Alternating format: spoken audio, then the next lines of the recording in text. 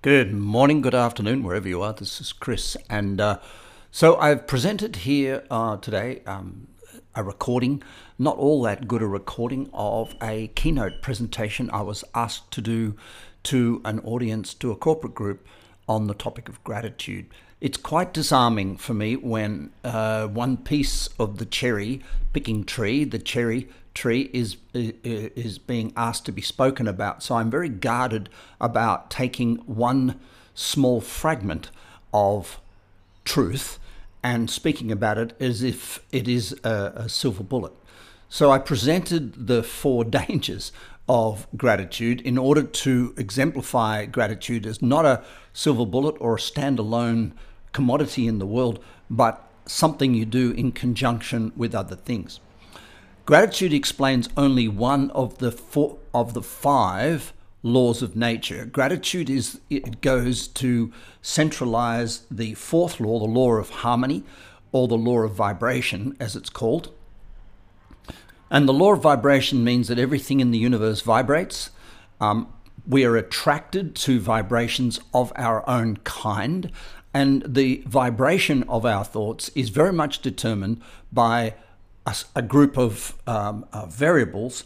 We often use the acronym GIVE, but the vibration of our thought is determined by the amount of balance we can see in anything we're thinking about, the amount of gratitude we have for that thing that we see balance in, and therefore the more up the consciousness cone we go in thought. Now, this is like playing a piano. If you're grateful, you hit the high note and you're grateful for something at the high end of the piano, you can stamp the piano as hard as you want and make those high notes sound loud. You can go down the other end of the piano and be grateful for the low notes, and to encourage people to be grateful for elation and grateful for infatuation and grateful for attraction, and ignore the other four universal laws of nature, is tantamount to sending people winding their watch on the way to the gallows.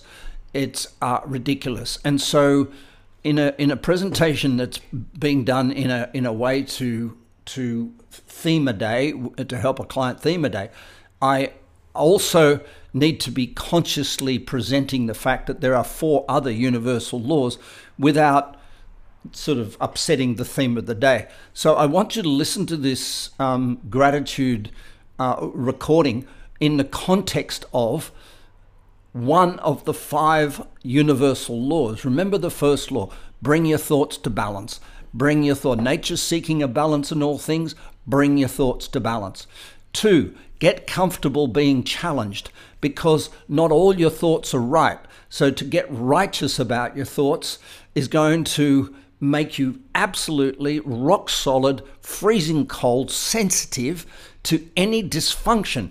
And so we end up, if we don't embrace the concept of evolution, we evolve at the border of chaos and order. We evolve at the border of support and challenge. Now, our thoughts are not who we are. We are not our thoughts. We are not our work. And every time we get attached to something, we get attached to one side of that mathematics. We say, I want to be attached to getting it right. I want to be attached to order. I want to be attached to support. And I resent the opposite. The third law is that nothing's missing. And so every time we say, I need something, I want something, I'm grateful for getting something, every time we reach out, we make a big mistake, because abundance exists where we stand. And thankful for what we've got rather than thankful for what we're getting becomes a very huge part of well-balanced thinking. We talk about it all the time. Balance-centered calm. Balance-centered calm. The fourth law is gratitude and the balancing of thoughts to bring them back to gratitude. And the fifth law is the fact that you have a purpose, you have a vision, you have goals, you step those down through a transformative process into daily actions in order to arrive in this moment in time inspired. So the five universal laws of nature go hand in hand. We can't talk about balance without talking about evolution. We can't talk about evolution without talking about abundance. We can't talk about abundance without talking about harmony. We can't talk about harmony without understanding the concept of consciousness and the hierarchy of consciousness, having a purpose, having a vision, having goals, having 7 areas of life, having balance in all of them. And so take that little preamble that I'm giving you now, and please enjoy the audio of the presentation done with my iPhone sitting on a desk nearby. Bye for now.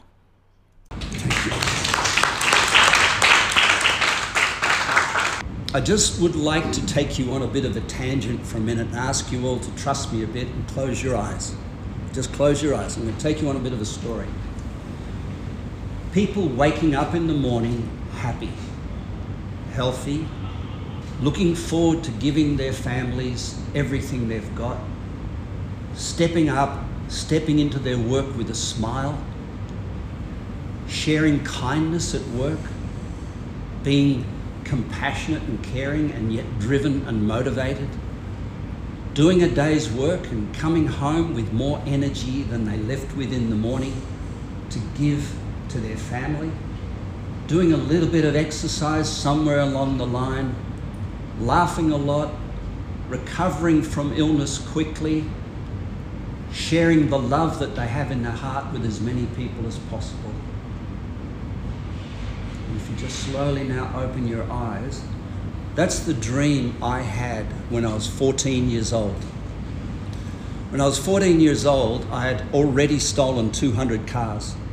I was a delinquent thug. But I had that dream because I lived in an alcoholic, violent, my mother had been killed. I lived in a pretty tough environment when I was a kid.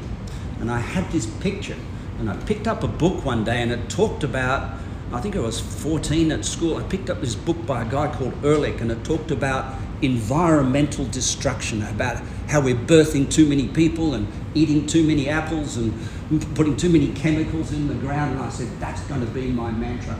I'm going to fight for a better environment. By the time I was 30, I'd built one of Australia's, and some people would say one of the world's biggest environmental engineering firms. This company, Lure, specialised in hot gas. I'd even studied at university. I'm dyslexic, cheated my way through university, got an environmental engineering degree, and patented a hot gas scrubbing system which could eliminate a lot of noxic fume from factories all over the world. It was famous, it was going around the planet. And I was in Blue Circle Southern Cement, just down the road in New South Wales, at Berrima. And I'm talking to the client. I had this big business, big family, everything's going great. And I'm talking to the client, and I said, I had dinner with you last night at your house, and the dust that was blowing through the window, you know that's carcinogenic. It's coming off your cement plant down the road. And he goes, yeah, I know. And it's blowing in your house. He goes, yeah, I know. And I said, I'm doing your air pollution systems. He goes, yeah, I know. And I said, for $50,000 more on a $4 million contract, I can take that dust out. And he said, it's too much. And I burst into tears, like a little baby. I suddenly realized I was wasting my time. I was trying to change the environment around us, but it was really the individual who was there sitting in that chair that was in control of the environment. So I quit the business, sold it, I got a divorce and went back to uni. And I don't know which of the three happened first, but I can say that was the sequence. And I studied in behavioral science. How do you make people think different? How do you make business leaders operate differently? So I did this thing, did the uni course, set up a consulting firm, and we did 280 contracts around the planet, changing the culture of business. So I'm on it. I'm going to change the way people think, changing the culture of business. After 280 contracts globally, living in New York, working on it, I go, this isn't working. I'm changing cultures, but nothing's really changing. The decisions are still not serving humanity. So I said, right, I'm going to slow up on that. I'm going to go to Canada and work with Indigenous populations right throughout Canada and change the environment the kids are growing up in where they are suiciding. So I got a contract from the Canadian government to work right throughout youth at risk. where they give you 30 kids. They know 28 of them are going to commit suicide by the end of 12 months, and they give you the 30 kids that they have a way of working out who they're going to be, and say, if you can make it 27, you've done a great job. For 5 years, I worked pro bono across Canada, over and over again, trying to change the environment. But these kids went home to homes that didn't change. So no matter how hard I worked on the kids, the homes were the same environment. So I said, that's not going to work. So I sold the consulting firm, and I started going to India and Nepal, and I started studying the human body. How do you make people individually feel different? And I studied and studied yoga and meditation in the Himalayas, 60 trips to Nepal, into the Himalayas. Took people with me, studied with monks, meditated, went to Japan, did Zen, built 4 yoga schools around the world, including 2 in New York, 2 in Sydney. Still didn't work. I still haven't found the solution. And so I then, and only then, started working on the mind. And I became a global expert in one word, and that is gratitude. Because if the guy in the cement plant had gratitude for what he got, he would have changed his mind. And he would have spent $50,000. And if the families had gratitude for what they've got in Canada, they would have changed their mind. And so I got this word, and I suddenly realized the key to individual, and the key to that dream that I had as a kid when I was 14 was thankfulness. What a trip. And here I am now working with people, beautiful people all over the world, talking about gratitude. It's called life coaching or business coaching. Boy, oh boy, what a trip. What a journey. And I'm still doing it 35 books later. So it's not a success story. 5 marriages, by the way. It's not all gratitude all the way along. I learned by my mistakes. That's the truth. So I've never learnt anything from a book. I can honestly say that. I have stumbled and bumbled and fallen all my way through life. But when I look back on it, everything was teaching me one thing: how to be more grateful. A grateful person is a healthy person and heals faster. A grateful person turns up in the moment faster. A grateful person is more healthy. A grateful person is a better leader. And so the science of gratitude is what I'm here to talk to you about today with that background story. Is that okay for me to talk about that one little thing, gratitude? Yes? I know you do brilliant work, but this might just be a gram of flavouring to add to the soup. So what I want to talk about in terms of gratitude is the 4 mistakes people make when they think gratitude. Does everybody understand what gratitude does for you? Can I have a show of hands? You've heard the word before. You've heard Oprah and everyone. You understand gratitude? Yeah? You understand what it means? So there are 4 big mistakes people make, and I think we really need to talk about this as a group, because those 4 mistakes can make gratitude into a hell. All right? So you find a lot of people who know about gratitude going in the wrong direction. They're very grateful for the things that aren't necessarily the things they need to be grateful for. So I want to talk about the first one so that you can, in your exercises today, get the gist of what we're talking about when we say the word gratitude. Is that okay with you all? So it's the science of gratitude, it's not just a placebo, let's be grateful. The first one, and the most important one, is people tend to be grateful for big things. They tend to be grateful for big things. We wait for something important to happen. I got over COVID, or I did this, or I got a pay rise, or my child got better. Big things. We wait for big things to be grateful. But a thankful person is thankful for the tiniest, weeniest, itsy-bitsy, tiny, weeny, eeny-weeny, infinitesimally trivial, insignificant thing. Like the tablecloth on the table. Somebody ironed it. Thank you. The cups are clean. The coffee's been made. It's warm. The room temperature can change with the door being open. The seats are comfortable. Gratitude for little things is the secret to gratitude, not the big things. And we all need to take stock, because sometimes we lose the plot and we go grumble, grumble, grumble, grumble. Come on, kids, get your school bag. We're off to school. Instead of saying, thank you for the school bag, thank you for the shoes you got on, thank you for the socks, thank you for making your bed, thank you for getting up, thank you, thank you, thank you, thank you. So a grateful person, a really inspired, grateful person, is absolutely thankful for the tiniest thing, the clean windows that we take for granted, the beautiful water that we don't take for granted because it's so big, but the fact that the wind isn't blowing through the window and chilling us down. We can be complacent. Complacency is the enemy of gratitude. And the way to overcome complacency is to find the smallest things you can be grateful for and not take them for granted. I didn't cut myself shaving this morning. Grateful for the sharp razor. You know, and it's easy to say, well, that's to be expected. But no, if you have a blunt razor and cut yourself, you'll scream and shout and go, well, the guys will anyway, scream and shout and go, damn, you know, like that. So it's very important to get grateful for small, small, small things. When I take people up in the Himalayas, when do people fall? Have a guess. Come on guys, participate. Guess, try. Start. Huh? At the beginning. At the start. At the start, Near the destination. near the destination, keep going. When do people fall? They can't go any further. When they can't go any further. They fall when they start looking to the end to be thankful. So they start saying this, it's motivation technique.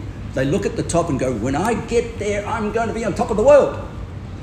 And the leaders who lead groups in Nepal encourage it. They say, when you get to the top of this hill, there's a warm bed, there's a cup of coffee, there's lunch, there's a thing going on, and you can chillax. And the person starts looking up to where they're going and forgetting where they are. And if I get a person going up to Himalayas gets stuck somewhere, what do? The technique is very simple. It's called leadership. I say, don't worry about where you're going. Don't worry about that. Look down at your feet. Just be grateful for the next step. Be grateful for that little ant. Be grateful for the yak poo.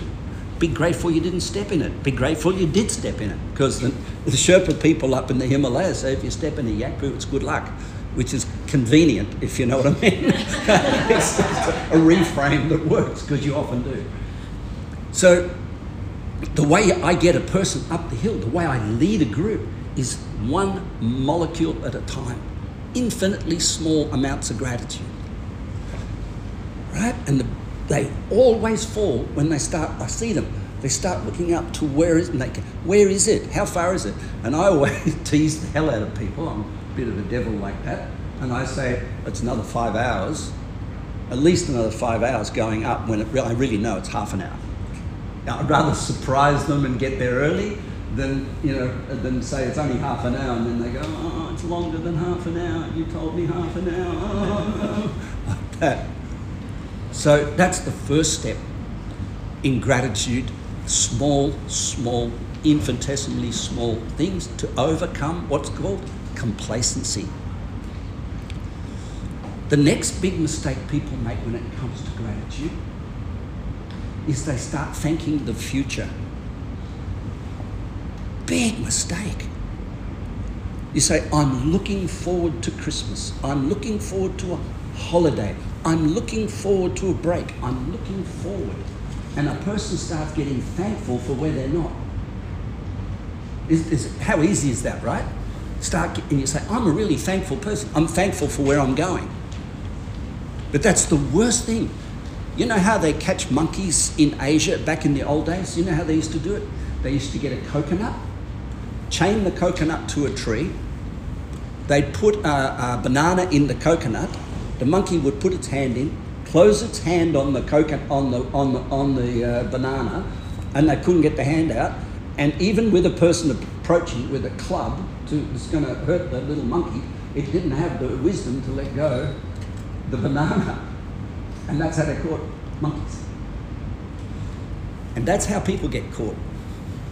They reach up for the future. They think, oh, I'm going to be I'm going to get more pay next year. I'm going to be on holidays next year. I'm going to do this next year. They reach up, they grab hold of the banana in the coconut, and they can't get out, and they can't get back to now.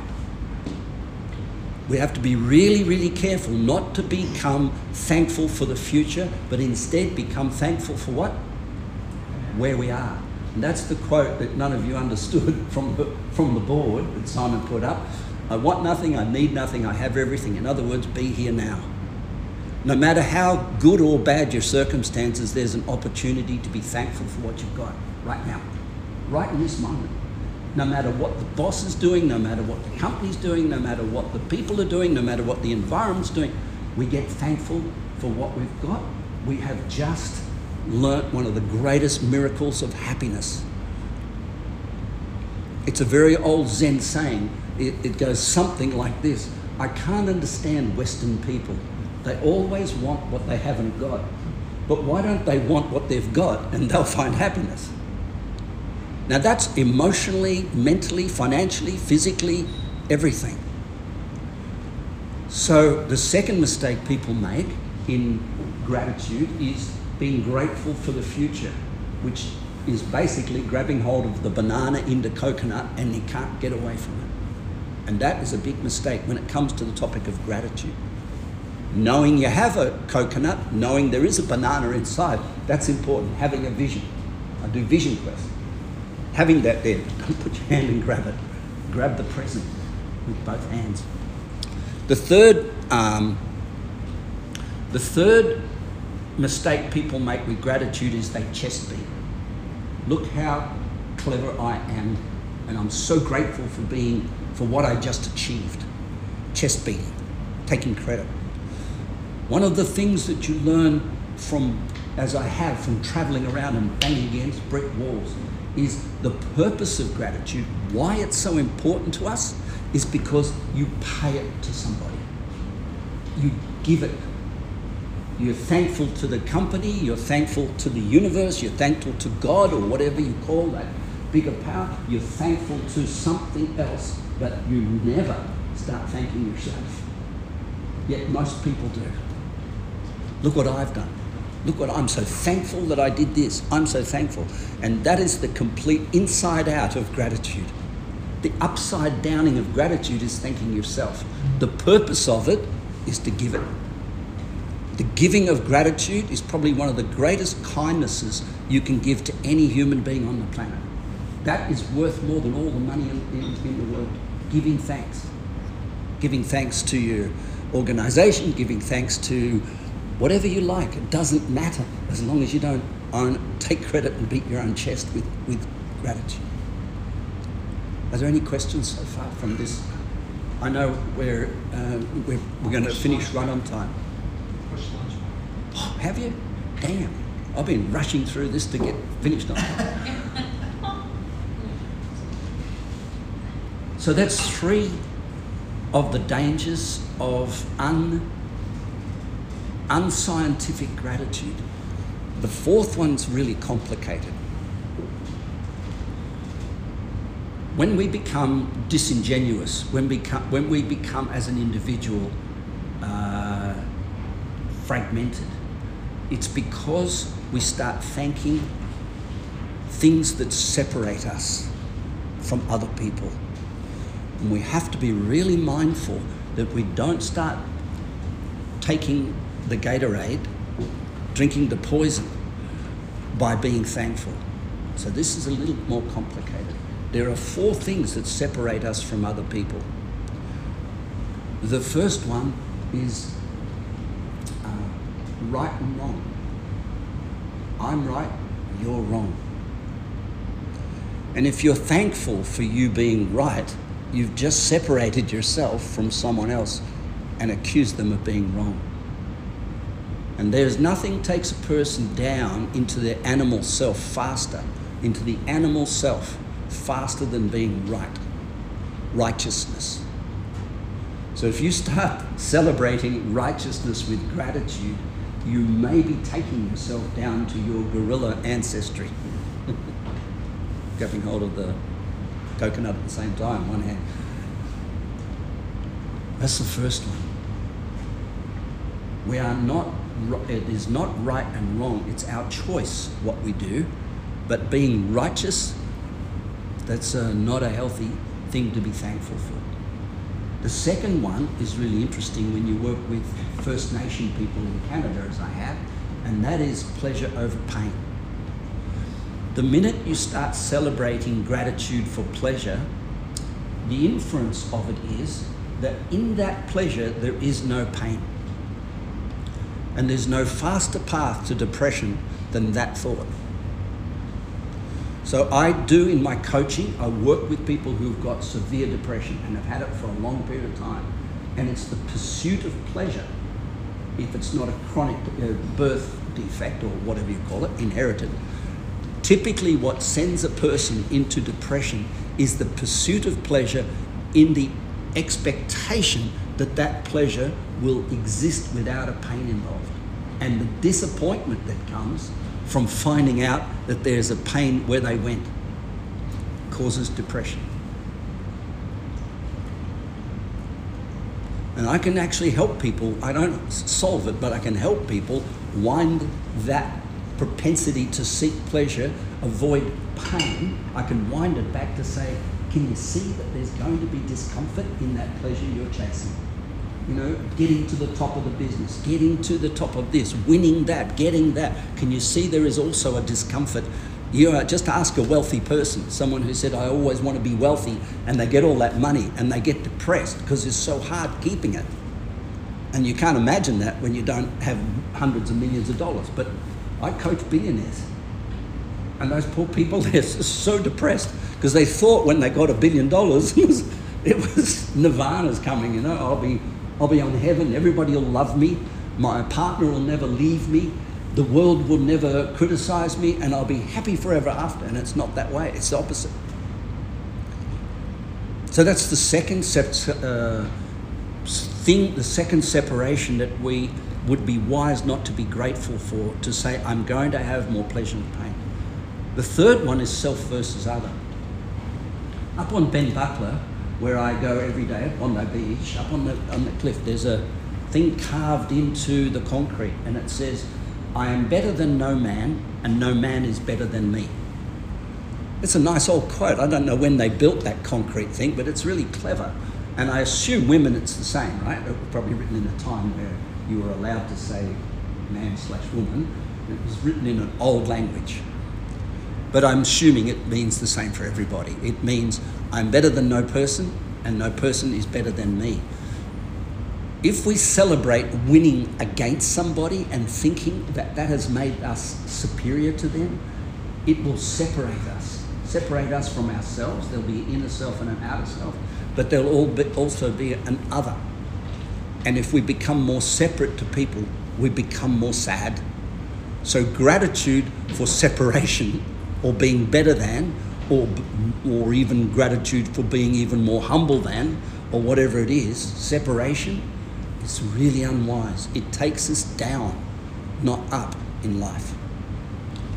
And the last one is controversial. So I have left it till last. And the last one is the separation between masculine and feminine. You see, in every human being, there are a set of values. We have values. A masculine values are, not male, I didn't say male, before anybody jumps on. Masculine values are mind, money, and career. Masculine values. Feminine values are health, relationship, and social life. They're feminine values, not female. And any human being in any human body can organize those values in any sequence they want. They can say, number one for me is career, and number two is family, and number three is health, and number four is social, and number five is mental, and they can reorganize. We can reorganize them. So every person has the ability to have masculine values and feminine values in any sequence they want. When we start saying, I'll be the masculine half of an equation with a human being, whether you're female or male, it doesn't matter. I'll be the masculine values. If you be the feminine values, we become what's called codependent. That means we depend on another person to fill up what's empty in our focus, and we depend on them to bring that part of themselves to the table, their masculine or feminine qualities, while we deliver our opposite half, and we become codependent. And it's the fastest path to the end of a relationship possible. The very thing we do to bond with another person, you did it, you have the feminine values, I'll have the masculine, or I'll have the feminine, you have the masculine. The very thing we do to try and organize a relationship blows it. Because codependency in the universe or in nature is not going to function. So gratitude for being masculine values or gratitude for being feminine values is really unhealthy, because it just drives your value chain way apart from yourself. You have masculine and feminine values. There's just hierarchy. If you understand what I mean, there's just the most important one to you, the second most important one to you.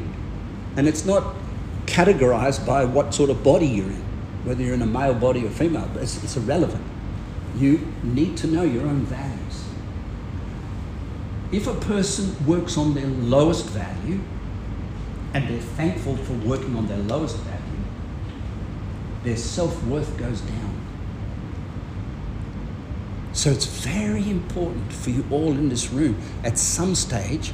I don't know if you do it in the company at the time. Does anyone do personal values in the company? Intrinsic, extrinsic? It's probably the next phase of get someone in to... Yeah, it's the most... When someone says know yourself, you hear the quote, know thyself, they mean know your values. Once you are born, the first second you come out and the first 3 years of your life, they're your values. And your whole life will go to the end with those values. Now you have all 7 areas of life. There are 7 areas of life, and you have them all, but you will prioritize 3. A healthy person knows the 7, values the 7, recognizes themselves as 7, knows what their lowest value is, still owns it, still owns their masculine or feminine value at the bottom of the pile, while they actually can understand their priorities. An example might be a father might value relationship, which is a feminine value, highest, and say, I go to work so that I can get enough lifestyle to spend more time with my family, right?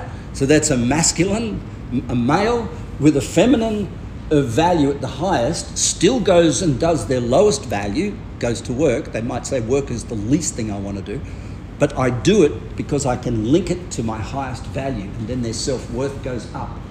But if that person goes to work, their highest value is relationship, for example, their highest value, family, and they go to work and they can't link going to work to their highest value, they'll sabotage their work. We sabotage anything we can't link to our highest value. And so when it comes to being thankful, it's really important not to start getting thankful for you working really hard on your lowest value, because that actually is taking you in the wrong direction. Thankful means linking the lowest value in your life to the highest value in your life, so you get be a better version of yourself. You build your self-worth, and your self-worth automatically translates into your worth to the world, to the worth to yourself, to the worth in money, to the worth to a relationship, to your worth. So we have to be very conscious of our value chain and know what's at the bottom. And rather than say, well, I'll depend on you to live my lowest values and I will live my highest, we say, I honor your value set to another person, I honor your top to bottom, and I honor mine, and I am accountable for my value chain. If I have a low value, I will link it to my highest one, second lowest to the highest one. And we create the construction of a healthy life. That's the core of gratitude. Are there any questions about the 4 mistakes? I've actually written them on a piece of paper here, and I don't know if I've printed enough copies, but I printed 10. So someone sadly will miss out. Take it from Are there any questions? Because if there's not, I'll take you to... This is going to share a personal example. I play badminton on Monday night. Obviously, it's social and a bit of fun, but there are games where it gets a little bit competitive. The other night, I haven't played for 28 years. I've only recently gone back to playing badminton. And each week, my game gets a little bit better. And I got to the point the other night where we played doubles and I'd won the game and I kind of over-celebrated and actually fell into one of the traps you're talking about. And the person I was playing with said, "Are you excited about the win?"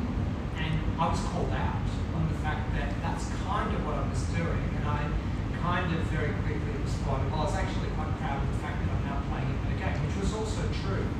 But the fact that I was called out, I've been thinking about that for probably the best part of a week, because it's exactly what you were, talking to. That when you fall into that trap of not being grateful for the great game, the great shots, the fun you've had with people, and you're focused on the win, you've kind of destroyed all that gratitude and goodwill and thankfulness and positive energy that should be coming out of that game. Yeah. If you listen to television, I love bike riding, road racing. I love it. I do it. I love it. I do it all the time. And I listen to the Tour de France. But every time after the win, after every day, 21 days, they interview the winner, and they say, "How'd you go? What'd you do?" And you'll hear it. The champions, when they get interviewed at the end of a bike ride, they go, "Oh, my team, without my team, I wouldn't be here." Pay it forward. It was a great act of luck, blessing, right? So they're not taking it, I didn't, bow out. They are saying, but there's still 20 days to go or 15 days to go. Anything can happen. They're not focused on the future, they're focused on the present, right? And they don't separate themselves in any of the four things. They don't get wound up with, "Oh, I'm so elated." They go, "It was very good. I'm so thankful. This is a dream of mine come true." Boom, boom, boom. But they do everything that I've talked about here. They avoid the four disasters of gratitude. And that's someone who would have every right, as Simon said, every right to be going, "Look at me. I've just, made it's worth about $15 million to win one stage of the Tour de France, plus fame." So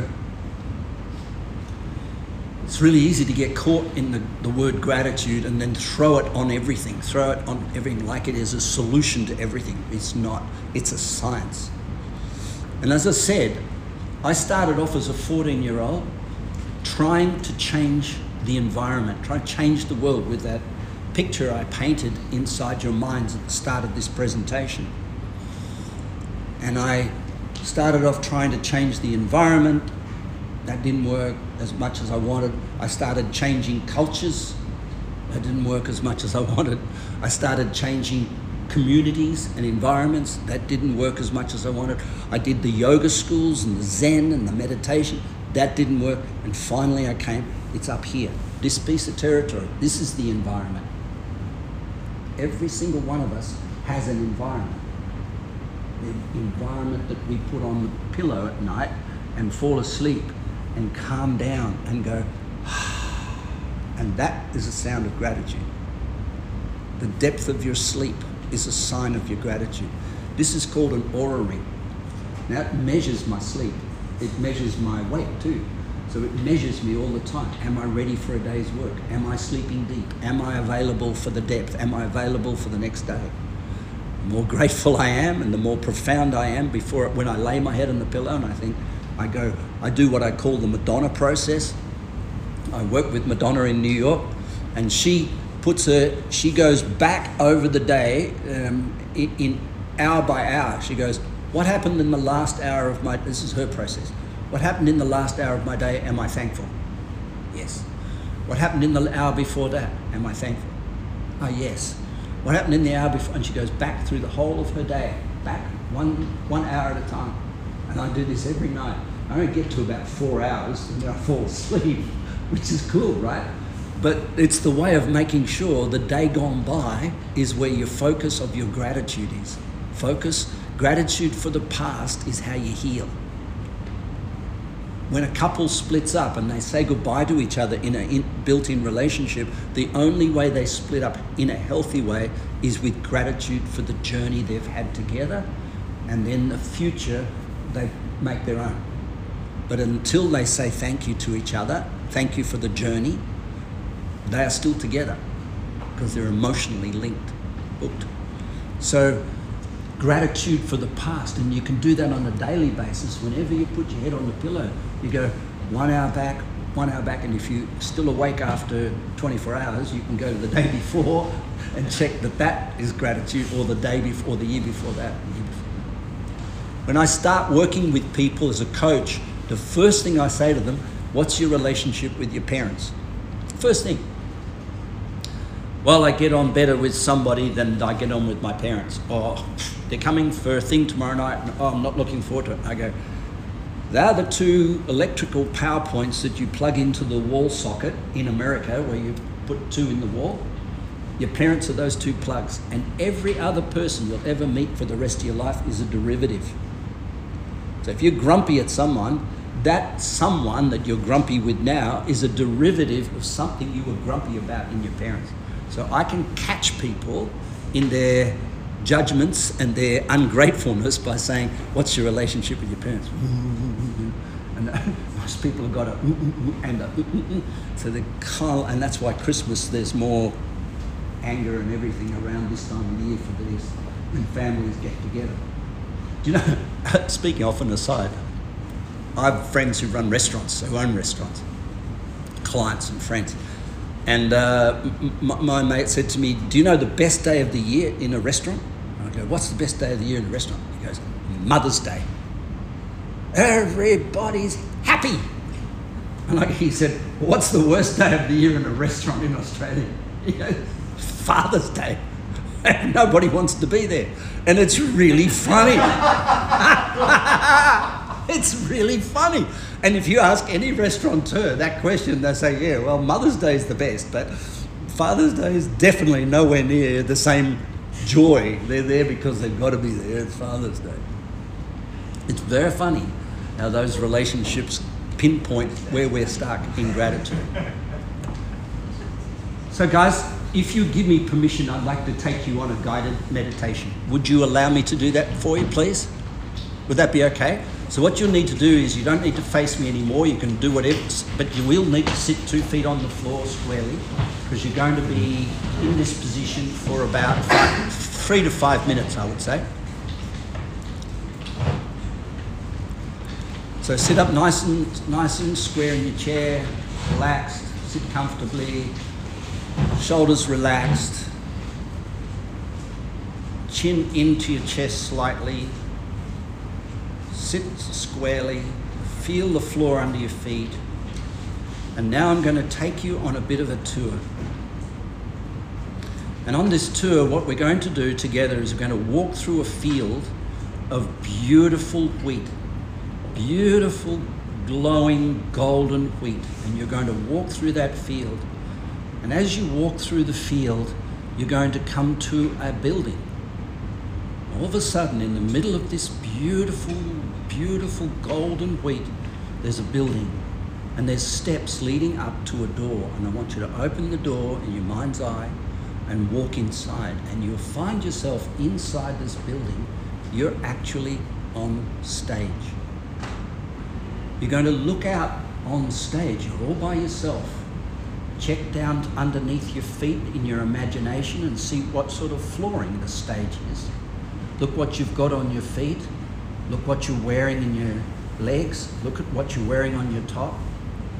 And now look out to the audience. And you'll see an audience there. There'll be a certain age. They'll be dressed in a certain way. And all of the people in the audience are holding a program of what it is they've come to this room to hear you talk about.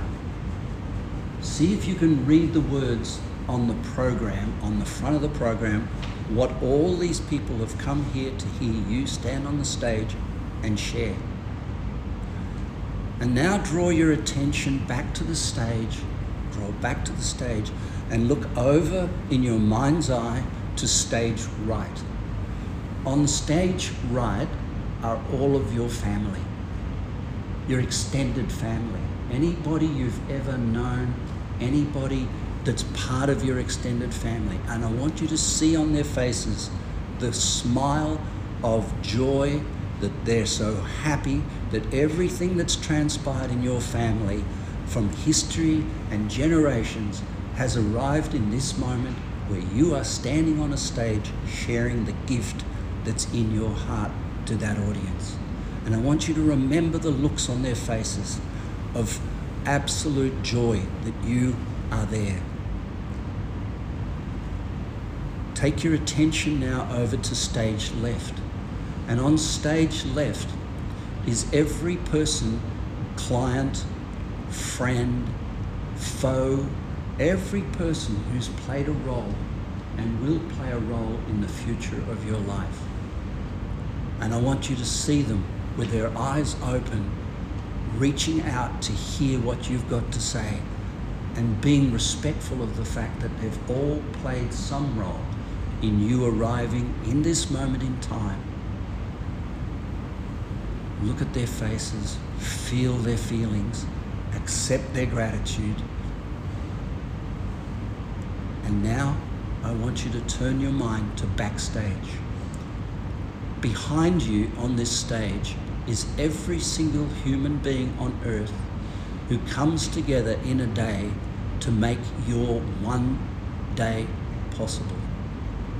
The person in the coal mine, the person in the truck who delivers the milk, the person who makes the tires for the truck, the person who makes the electricity PowerPoints that go in your house, the person who makes this refrigerator, the person who designed the refrigerator, the person who designed all the food in the refrigerator so that it lasts, the person who designed the road, made the road, repaired the road so you can drive your car safely, the person who made the school, designed the curriculum so your kids can go to school, the person who put a roof on the school and hammered the nails into the woodwork, the person who educated the teachers that help your family become your family, the person who printed the paper that made the books that made your life possible, the person who makes the light bulb that makes your life possible, and the one who designed the light bulb,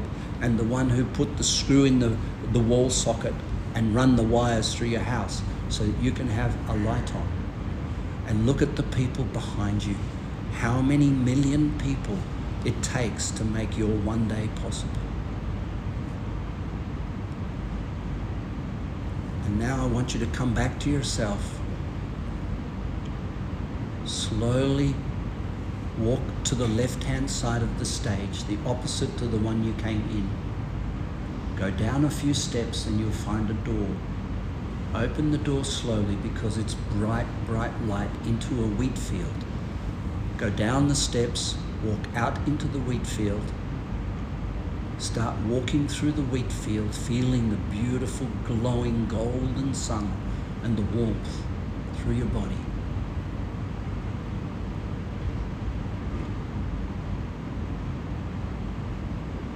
Own time now, come back to the room, come back to this room, start to feel your feet on the floor, your back against the chair. In your own time, take control of your breath again and open your eyes.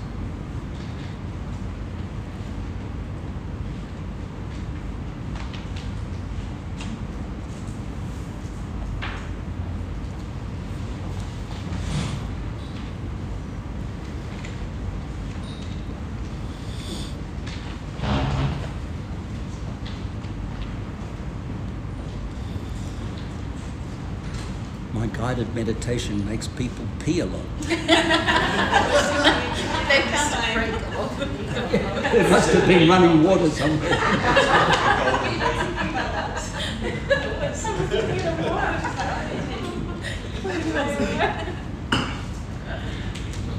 They had a stream in there. Yeah, That's true.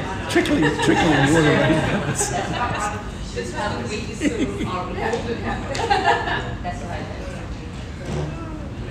Thank you all very much. And I'm going to be here for lunch. If you've got any questions, please come up and ask. I'm a friendly guy, I don't bite. So again, Simon, thanks for the invitation. I'm really humbled. Thank you so much. Thank you. Thank you.